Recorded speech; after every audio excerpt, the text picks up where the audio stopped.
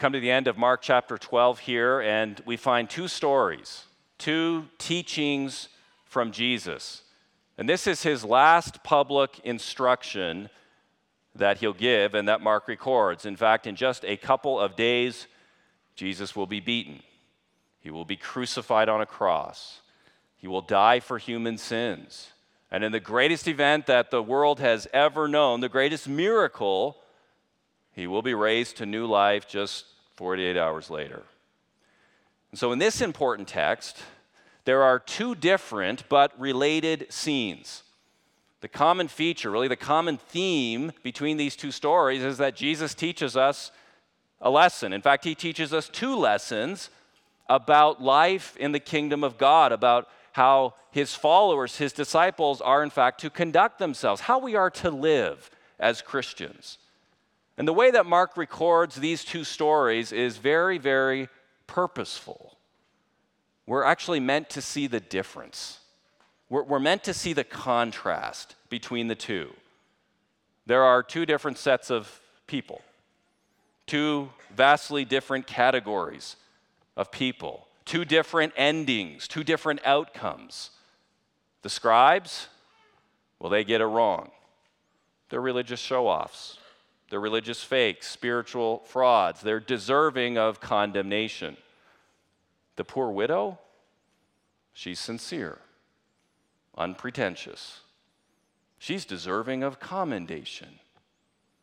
So clearly, church, there is a way to get life wrong. There's a way to get worship wrong and end up in a far worse place. And there is a way to get it very right so that God would in fact move in your life and bless you, and in blessing you, then bless others. Wouldn't you want to know the difference? Wouldn't you want to know the differences and the contrast? Wouldn't it be a good thing today if, as followers of Jesus, we could know, on the one hand, what not to do, and on the other hand, what to do, how we are to conduct ourselves as Christians? I hope you do want to know, and if you do, well, then we have hope here because Jesus addresses this as we see the differences here between these two categories of people. I just want to draw out two main lessons from this really important text this morning. Two main lessons. Here's lesson number one. Lesson number one is how to be less godly than you think. How to be less godly than you think. How to be less spiritually inspiring or remarkable than you probably think you are, and then maybe those around you think you are. Verses 38 through 40. And in his teaching, that's Jesus, he said, "Beware of the scribes who like to walk around in long robes and like greetings in the marketplaces. And they have the best seats in the synagogues and the places of honor at feasts, who devour widows' houses and for a pretense make long prayers. They will receive the greater condemnation." It turns out, brothers and sisters, it's actually not too hard. It's not difficult at all to seem very godly, but in fact, to be very far from God. Jesus says, look to the scribes. They actually tell us how to do that. And in this text, there are actually two ways to be less godly than you seem. That's incorporated in two warnings. Here's the first warning. Beware of living for and loving the applause of others. Beware of living for and loving the applause and the attention and the accolades and the acclaim of others. Verse 38, the scribes loved to walk around in these long robes. They were long white robes for everybody to see them so that they were noticed by everybody.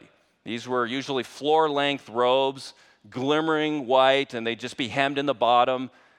The scribes stood out from the common folk because the common people were usually poor. And because they were poor, their clothing was just kind of a patchwork of material from this garment and material from that, and just sewn together, and so it just looked shabby. You could see that they didn't have a lot of money for something as shiny as this long white robe. Now, it's not a sin to wear a robe in church. In fact, there's denominations, in fact, that do that. The problem here is that the scribes loved and believed what these white robes said about them. So people would see them, and in their long flowing robes, and they'd say, right there's a scribe. That's an influential person. That's a power broker. That's someone you want to get to know. That's someone who can make things happen. So whenever a scribe would walk along the road in their robes, it was expected that anybody who passed them by, that they would rise to their feet and they'd say master or teacher. Now again, it's one thing to show respect, like giving up your seat on a full bus for a pregnant lady or for maybe an elderly man.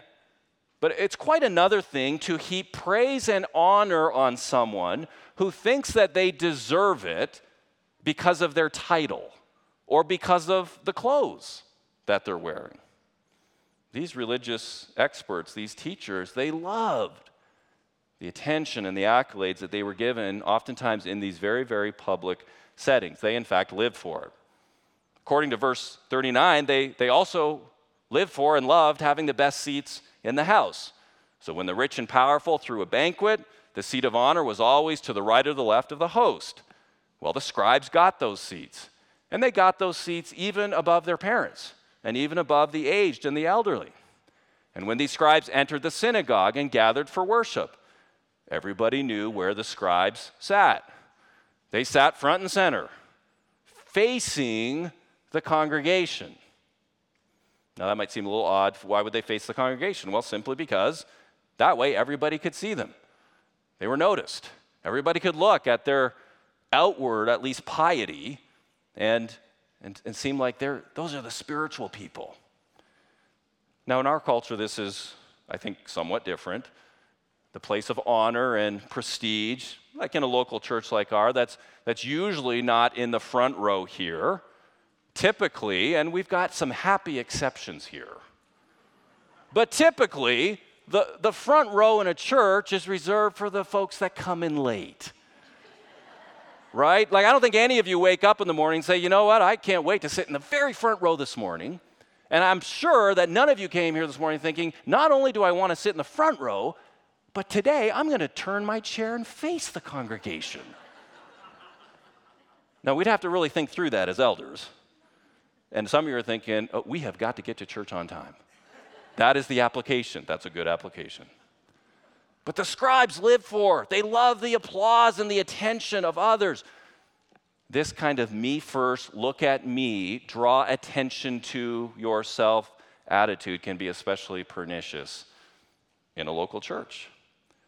You can look like a spiritual success. In fact, people can see you as a spiritual success. And they might say all kinds of really nice things about you. What a great servant she is. Nobody's as generous as this guy. Boy, that guy's a gifted teacher. This is the most sacrificial person I know. You can hear all these things, people saying all these things, and all it does is eventually just puff you up and feed your ego so that you actually start to believe that you are really something, when the truth is none of us actually deserve to be praised. And every one of us is absolutely expendable.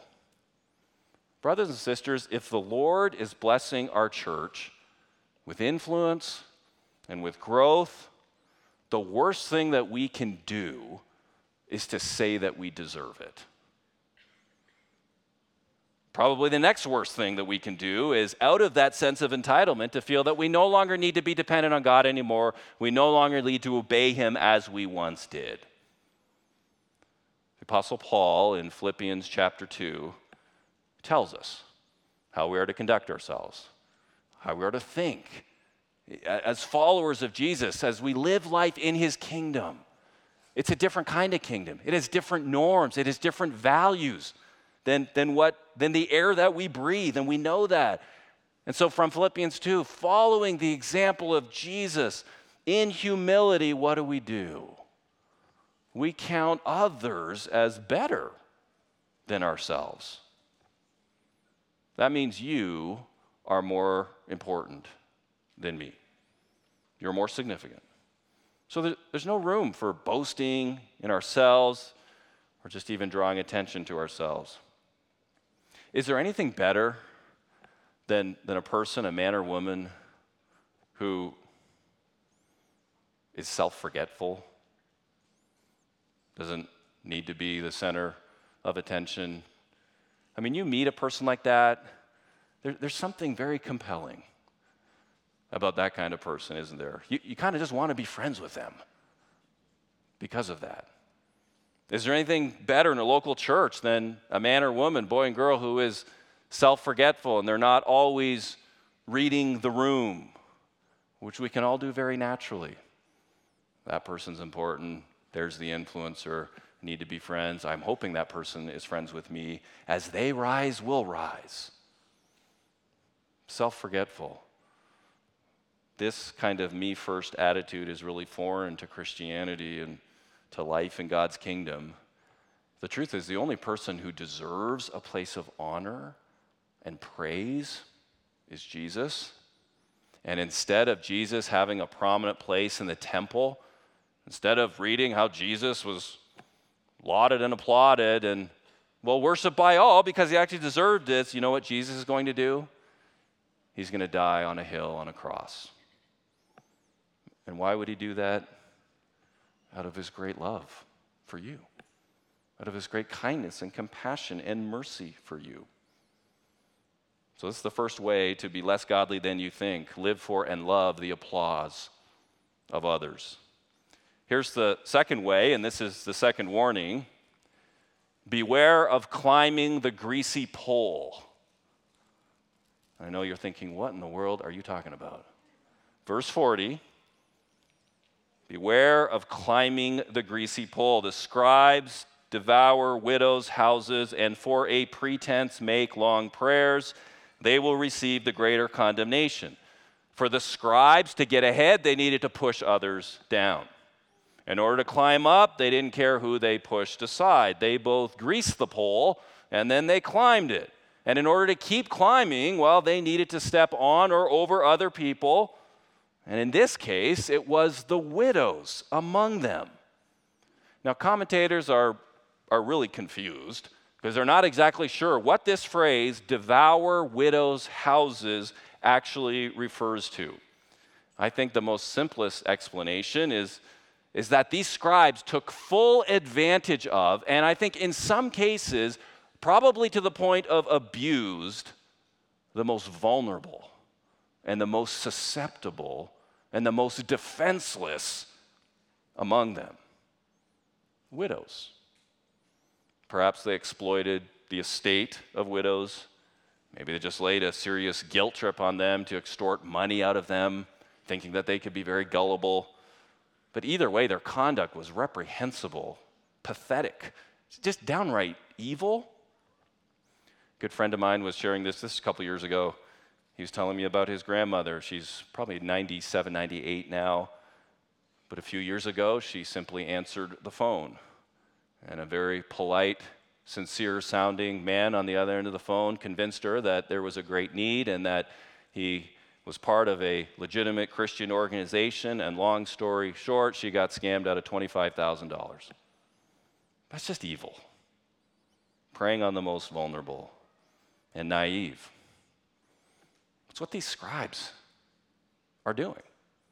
And they worked the plan, and in fact, they thought through it enough that the way that they would cover up this evil was that they would in public pray very pious-sounding, long prayers that would attract the attention of others, and so that as they prayed and others would hear them pray, the only conclusion would be, well, they must be godly. They must be very religious people. Now, of course, the prayers were all for show, and what a show it was. These scribes would drone on, and I don't know at what point maybe the people stopped listening. I know you all listened to every last word of every last prayer ever offered. So this may not be our challenge this morning, but it was just nothing more than a religious spectacle. Spiritual circus act. Religious fakes, spiritual frauds, church show-offs. These scribes looked impressive. What's not to like about a long, flowing white robe? They sounded pious, such long prayers that attracted the attention of others, but their hearts were far from God. They just kept climbing the greasy pole. So beware of those who climb the greasy pole. And beware of those who also want you to climb it with them. Jesus doesn't take climbing the greasy pole lightly. When this happens in his church, Jesus, in fact, gets angry. He doesn't applaud religious people who are less godly than they think or than they want to admit. Notice who he's angry with here. Jesus is not angry with the guy who's struggling and getting drunk every other night, and then he just makes his way into church every now and again. In this text, Jesus is not condemning LGBTQ activists here. Jesus says this about people like you and me, people that show up to church consistently, who read the scriptures, who even teach the scriptures to others. There's nothing that Jesus hates more than religious fakes and frauds and hypocrites. And that's a problem for us, every last one of us, because at some level, that is us. We're all hypocrites or hypocritical in some manner. Maybe it's just the degree, but by virtue of our sins from Genesis 3 on, we are duplicitous, and we don't get it right all the time, and we say one thing, we do another. That's the human condition. Cries out for a Savior, doesn't it? Cries out for one who wasn't a hypocrite. In fact, the only one who can save us is the only one who never was a hypocrite, who was completely pure. He meant what he said what he meant 100% of the time. Cries out for a Savior. I want to be clear here. Jesus, and certainly when I talk about this, I'm not talking here about the person who does the right thing even though they don't feel like it. Okay, that's not hypocrisy. That's called maturity. That's called growing up. That's called becoming an adult. I don't really want to go to work today. Well, you got to go. I don't really feel like going to work today. Well, you have a family to support. You don't really get that choice. Suck it up, buttercup. Or, I don't really feel like going to church today. I'm reminded of a son who said that to his mother, Mom, I don't really feel like going to church today. And she said, Son, well, you have to go. And the son said, well, I don't want to go. And the mother said, well, it doesn't matter. You still have to go. Get in the car. And the son kept protesting and said, Mom, why? Why do I have to go to church today? And the mother said, Son, because you're the pastor. And it's your job. And a lot of people are counting on you.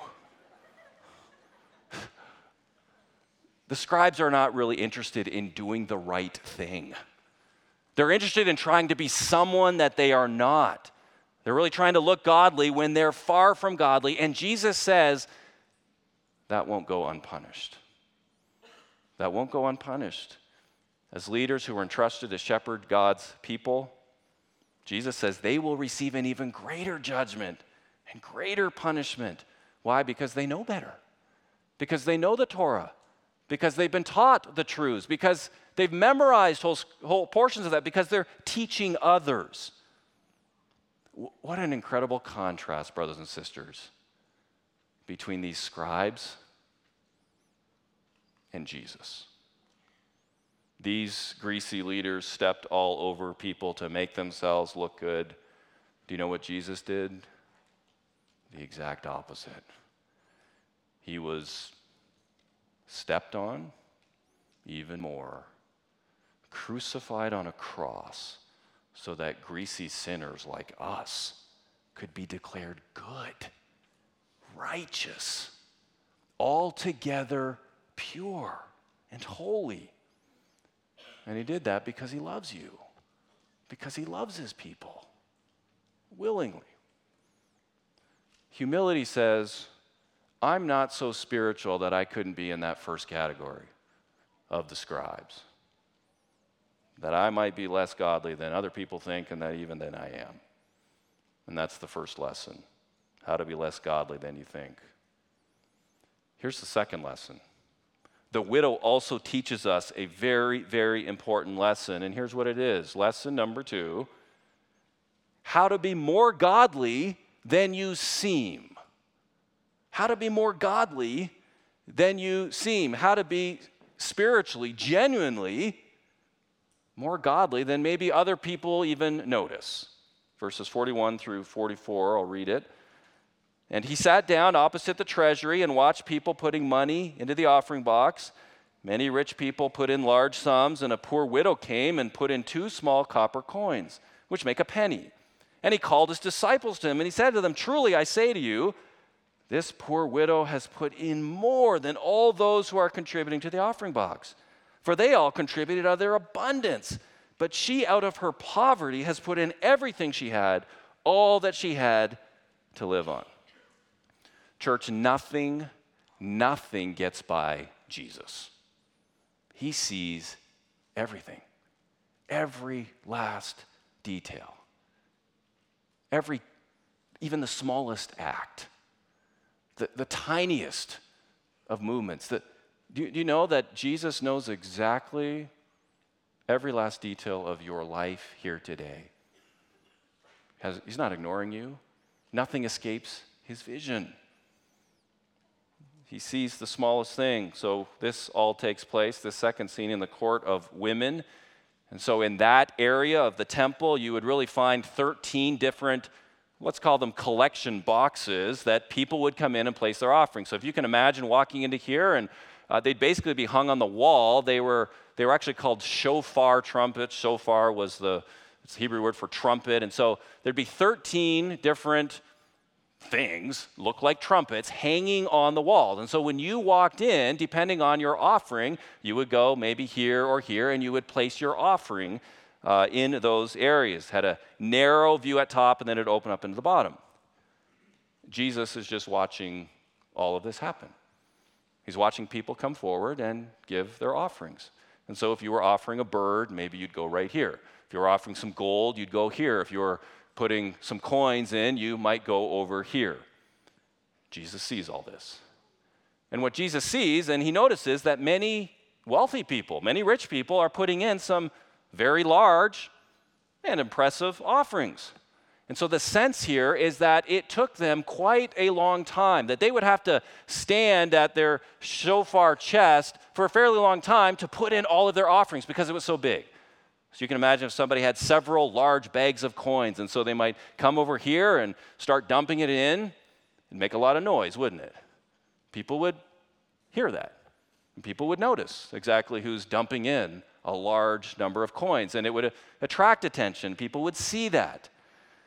Now, Jesus is not condemning the rich for giving large offerings, a lot of money. What he is saying is that they're giving out of their abundance. I don't know why he would, but if for some reason Jeff Bezos, the founder of Amazon, is watching online this morning, hello, Mr. Bezos, you are welcome to give to GCF Valley. And let's just say that he does that, takes me up on this offer, like, who's this guy? And so he cuts a check for $250,000. That's a lot of money. That's a lot of shekels. I don't think any of us here could write a check for $250,000 and just leave without immense pain and crying. But for Jeff Bezos, his net worth, according to this last week, was $144 billion. That's also a lot of shekels. So yeah, we'll accept, we'll receive his $250,000 donation. We will praise God for that. We will redeem it. We will use it for good and the glory of God. But that's not really much of a sacrifice for him, is it? Because in the time that it took me to say he's worth $144 billion, you know what just happened? A whole lot of people just bought a whole lot of things from Amazon, and he probably just made up that $250,000. Not a big sacrifice. It's a big offering, but it really didn't cost him that much. And so our tendency, and look, if we got a check like that, I mean, honestly, our first tendency would say, wow, what a generous gift, what an amazing, that person has got to be godly. But we don't see as Jesus sees. Jesus sees this poor widow, verse 42. Jesus sees her because she was likely alone, probably hoping that nobody would see her at all, slinking in and just slinking out that morning. Jesus sees her very shabby clothes, kind of just patchwork. Let everybody know, he knew, she's a very poor woman. And this poor widow gives her offering, and it's just 2 small copper coins. Those were, in fact, the smallest coins in circulation in Palestine. Her 2 coins that she gave, that was enough for her to buy 3 grapes, which was all that she had to live on. That's all that she would have for that day. It'd be like this, right here. Now you're like squinting, what is that? That's exactly the point. You can hardly see it. But thanks to Ken, I'm going to give this back to you right after. This is essentially what it was. That's how small it was, nondescript. Everybody thought it's just useless. But she gave out of that. And when she gave those 2 small coins, the equivalent of 3 grapes, nobody heard that. It didn't make any sound coming through the shofar trumpets. In fact, the scribes who were there in the temple were probably wondering, what is she doing here? Is she here just for a handout? Does she just want food? Is there just some money that we're supposed to give her? Can you move along? But not Jesus. Not Jesus. Jesus says there's something very godly about that woman. Jesus is actually impressed by her. Jesus says there's something praiseworthy about her offering. Jesus tells his disciples that, in fact, this poor widow has given even more than anyone else there that day. Why? Because Jesus says that this poor widow gave out of her poverty, and she gave everything she had to live on. Church, in the wider context of Mark chapter 12, as we've been learning here, Jesus is saying that this poor widow got it right. That this poor widow is actually living the Shema. She's loving God out of all that she has, out of who she is. And it's this poor widow who's actually more godly than she seems. She's more obedient than she looks. She's more holy than I'm sure she thinks of herself. I mean, is there anything better than this poor widow who is loving God and loving her neighbor with such incredible sacrifice? I mean, that, brothers and sisters, is generosity. That's true generosity. Generosity, not how the world defines it, and frankly, generosity, not how many religious people would think about it. Jesus says that generosity is not measured by the amount of the gift, but it's actually measured by the cost to the giver. And this widow gave everything she had to live on. Jesus notices her, commends her, because Jesus is not looking at the size of the gift. He's not attuned to the noise that it might make. You know what Jesus is looking at? Her heart. Jesus sees the heart of this widow, and he sees our hearts as well. 1 Samuel 16:7. For the Lord sees not as man sees. Man looks on the outward appearance, but the Lord looks on the heart. So what can seem little and unnoticeable and even insignificant in the eyes of man is very big in God's eyes. And a large offering that might impress many people, that may not impress God at all. And a very small offering that others might even scoff at, well, that attracts the attention and the applause of the King of Kings and Lord of Lords. Now, some of you might be thinking, I wish I could give like that. I'd like to give like that. What an incredible example, this poor widow, but I don't think I can be as generous as she was. You know what's so great about the gospel? You know what's so great about when we begin to receive the gospel of God's grace and God begins slowly, but yes, surely over time to change us and to work in our hearts by the power of His Holy Spirit. You know what happens? Our hearts grow. They get bigger. And so really, by definition, a Christian, a disciple of Jesus is a man, woman, boy, and girl who has an enlarged heart, walks around with an enlarged heart every single day. You all have enlarged hearts. And it's not going to kill you. It's how you actually live. Praise God. Because when you have an enlarged heart, you begin to care about others' needs more than your own. When you have an enlarged heart, you actually begin to see that everything that you have been given, gifts, talents, monies, abilities, that's a gift from God. And yes, He then requires you to shepherd that, to use that, to steward that wisely. So every Christian, every disciple of Jesus can actually be generous. Whether you're single, whether you're a widow, whether you're a college student, whether you're in a different season of life.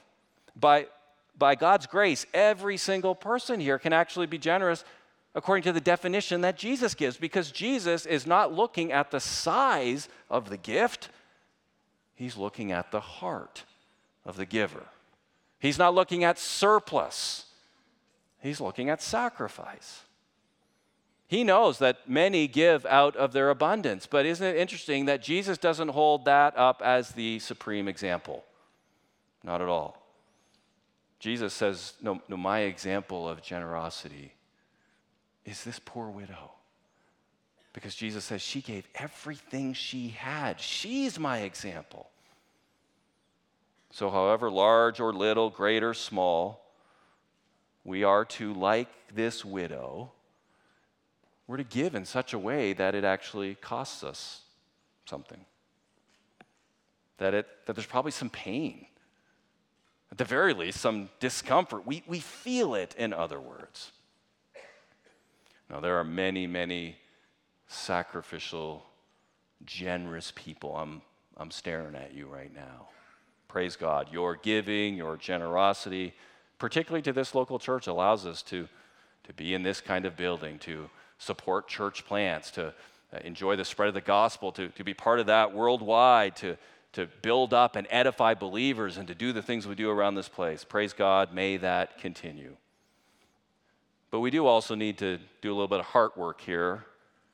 And so as we continue to grow in this kind of sacrificial giving means that we do need to think carefully about that next home improvement project. Maybe we need to just wait on that. And I'm not talking about like the roof just caved in. But maybe we can wait a little bit on that refrigerator. Maybe we need to wait a little bit so that we can give generously. Maybe we need to delay a vacation.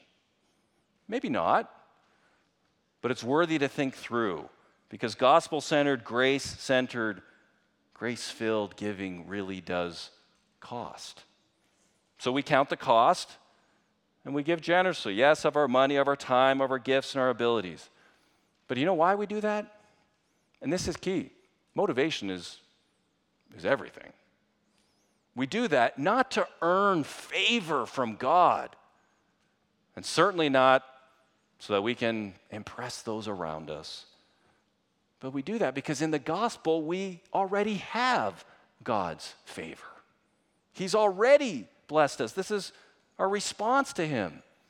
And so this poor widow holds nothing back from God. She gives everything that she has. And Jesus here is trying to get His disciples' attention. And He's teaching them about what He is going to do for them. And what will Jesus do? In just a matter of hours, He will hold nothing back. He will give up His own life on the cross. He will die, not for His sins, but to reconcile sinful, dare I say it again, greasy people, all of us, so that we might be saved. Nobody will ever give anything greater than the gift of God's own Son, our Savior. He gives us all he has. The Apostle Paul picks up on this theme. Paul's just overflowing here with gratitude, and as he thinks about the generosity of the gospel and the generosity of God and his grace, this is 2 Corinthians 8, verse 9. Paul says this, "For you know the grace of our Lord Jesus Christ, that though he was rich, yet for your sake he became poor, so that you by his poverty might become rich." Is grace free? Yes. But somebody needs to pay. And it's not going to be us, because we have a debt of sin that just gets bigger and bigger and bigger. We could never possibly repay that debt. And the grace of the gospel, brothers and sisters, is that Jesus became poor so that he could repay the cost of all of your sins. And he did that. He paid the cost of your sins and mine on the cross, and he did it because of his great love for you. So, yes, in one sense, grace is free, but in another sense, gospel grace is not free. It cost Jesus his life, and he willingly, and the writer of Hebrews says, joyfully paid that cost for every person here. That's the sacrifice that Jesus willingly makes. And as Mark shows us here in his Gospels, or in the Gospel of Mark, Jesus pays the cost for scribes. He pays the cost for hypocrites. He pays the cost for the spiritually ignorant. He pays the cost for adulterers. He pays the cost for the greedy, for the arrogant, for the very religious, for poor widows. He pays it for all of us. So how can I truly follow the one who is meek and lowly and humble if I'm arrogant and proud? And how can we say we really do love God and we love our neighbor if we continue to withhold from God, whatever it may be, our money, our schedules, our phones, our families, a relationship, a leisure activity, whatever it may be.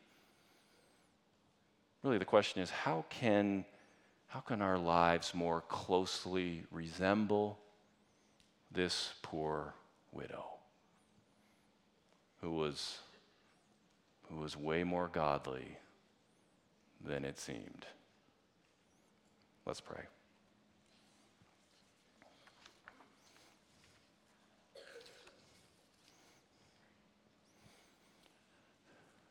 Our great God and Heavenly Father, Lord, we come to you in need, every last one of us here. And Lord, I pray that you would meet us in our need, Lord. Lord, we want to grow. We don't want to be like scribes, fakes, frauds. But we feel the tension and we know the tendency. So God, forgive us. By your grace, melt our hard hearts. Give us your sufficient grace this day and this week, that maybe even in small, maybe even in imperceptible ways, at least to us, that we might conduct ourselves like this poor widow. Thank you for her. Thank you for her example. In Jesus' name, I pray. Amen.